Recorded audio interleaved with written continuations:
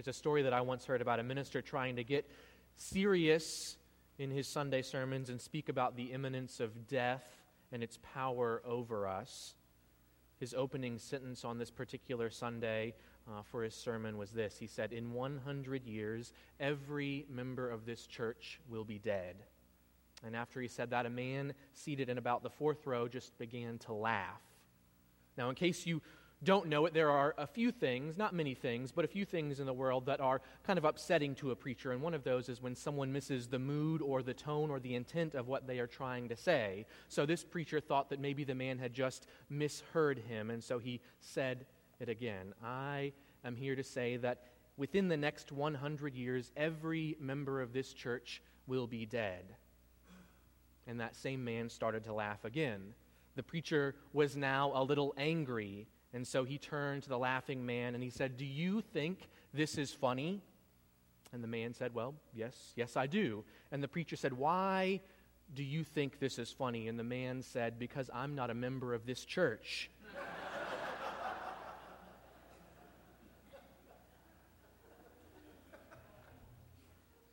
I think that Jesus in our passage for today is delivering a message, and his disciples don't seem to understand the mood, the intent of what he is saying. They're not laughing at Jesus, but I imagine that they are not totally clear on what he is talking about.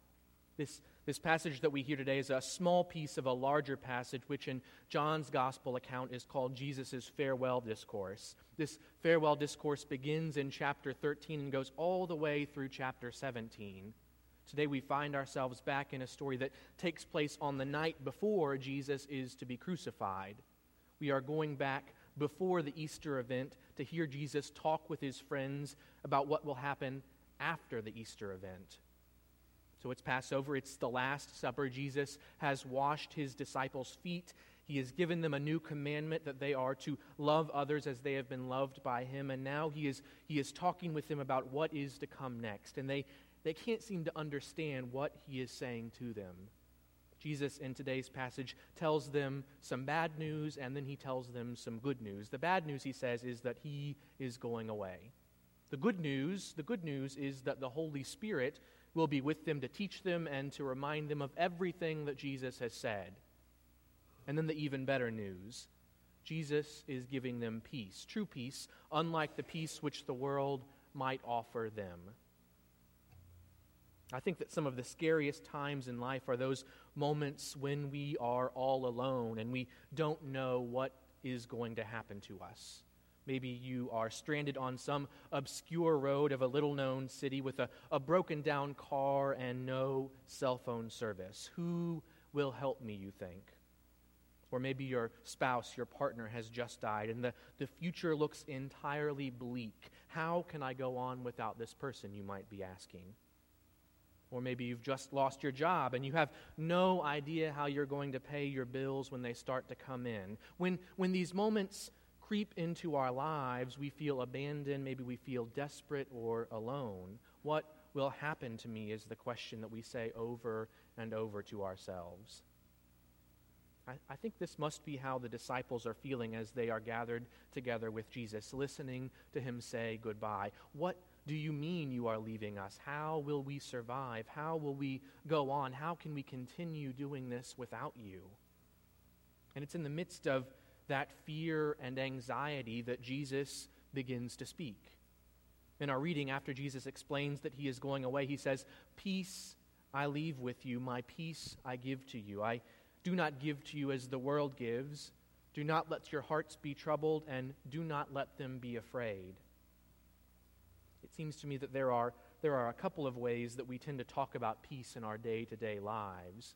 The first way is sort of on a personal level. Most of us, I think, it's fair to say, seek peace in worldly things, comfort, ease, maybe reputation, knowing the right people, living in a nice house, driving a reliable car, wearing quality clothes. We'd probably say that we've achieved some level of peace if we have some or all of those things. And none of those things, by the way, are bad. I think that's one way that we talk about peace in our day-to-day lives. And then the second way that we talk about peace is more on a communal or a global level. I'm guessing that many of you, like I do, spend a great deal of your time praying for and thinking about how to bring about an end to violence in our city, in our country, in our world. Maybe you pray for peace in the Middle East, as we do every Sunday here at St. John's Church. Maybe you pray for peace in our streets, where individuals are daily being shot and stabbed and killed as they make their way to the metro. Maybe you pray for peace in your home or in someone else's home where there is strife or discord.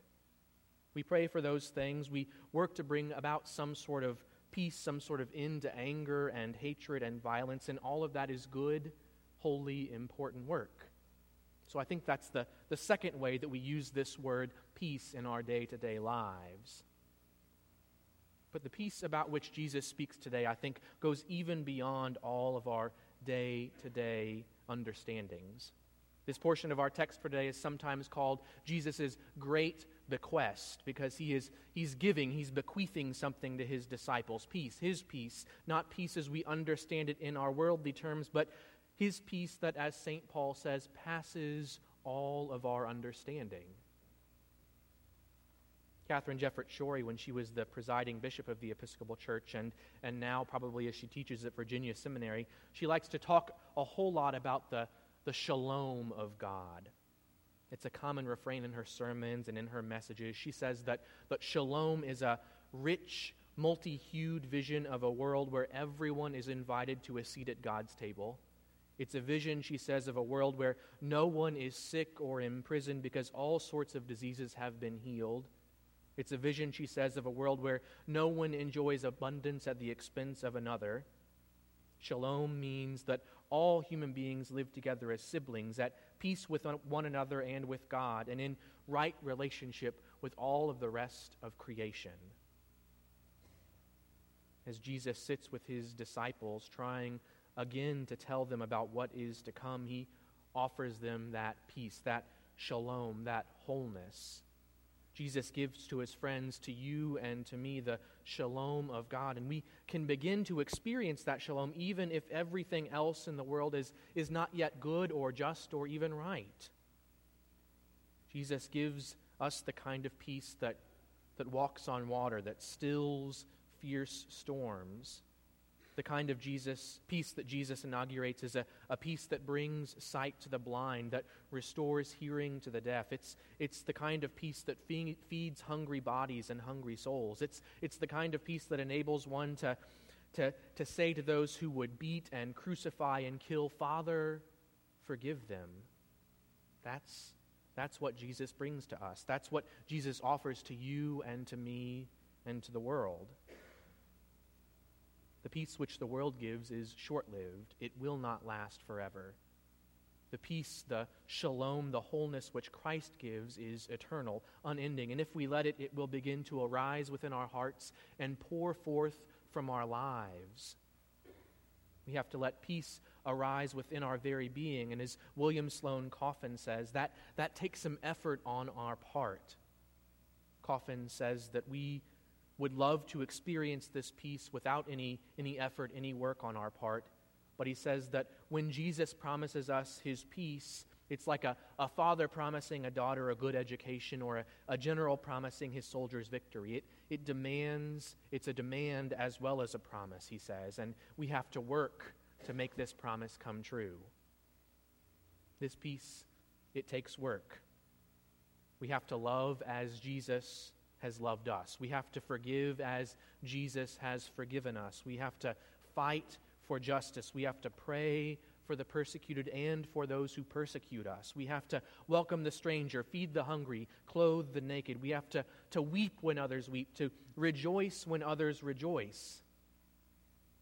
Today, Jesus offers you his peace, his shalom. What we hear this morning is a story that takes place in the shadow of the cross, in the shadow of pain, in the shadow of betrayal and death. And it's in the midst of that darkness that Jesus speaks light and hope to his friends, to you and to me. And he says that his peace is like anything else the world might offer. The disciples, those closest friends of Jesus, have a hard time understanding, grasping all that Jesus is saying as he says goodbye. They don't quite understand how he could leave them or how they will go on without him in a difficult world. They are awaiting some sense of the Spirit's presence in their lives. And I think the same thing is true for us. We are disciples living in a difficult world. At times we may feel abandoned. At times we may feel alone. At times we may even be scared and not know how we can go on. But Jesus' promise is that he will give us peace in a way that no one else can. Peace that lasts, peace that endures, peace that changes the world. May the Holy Spirit, the advocate, the comforter, give you the peace which Christ promises, and may you have the courage to share it with the world. Amen.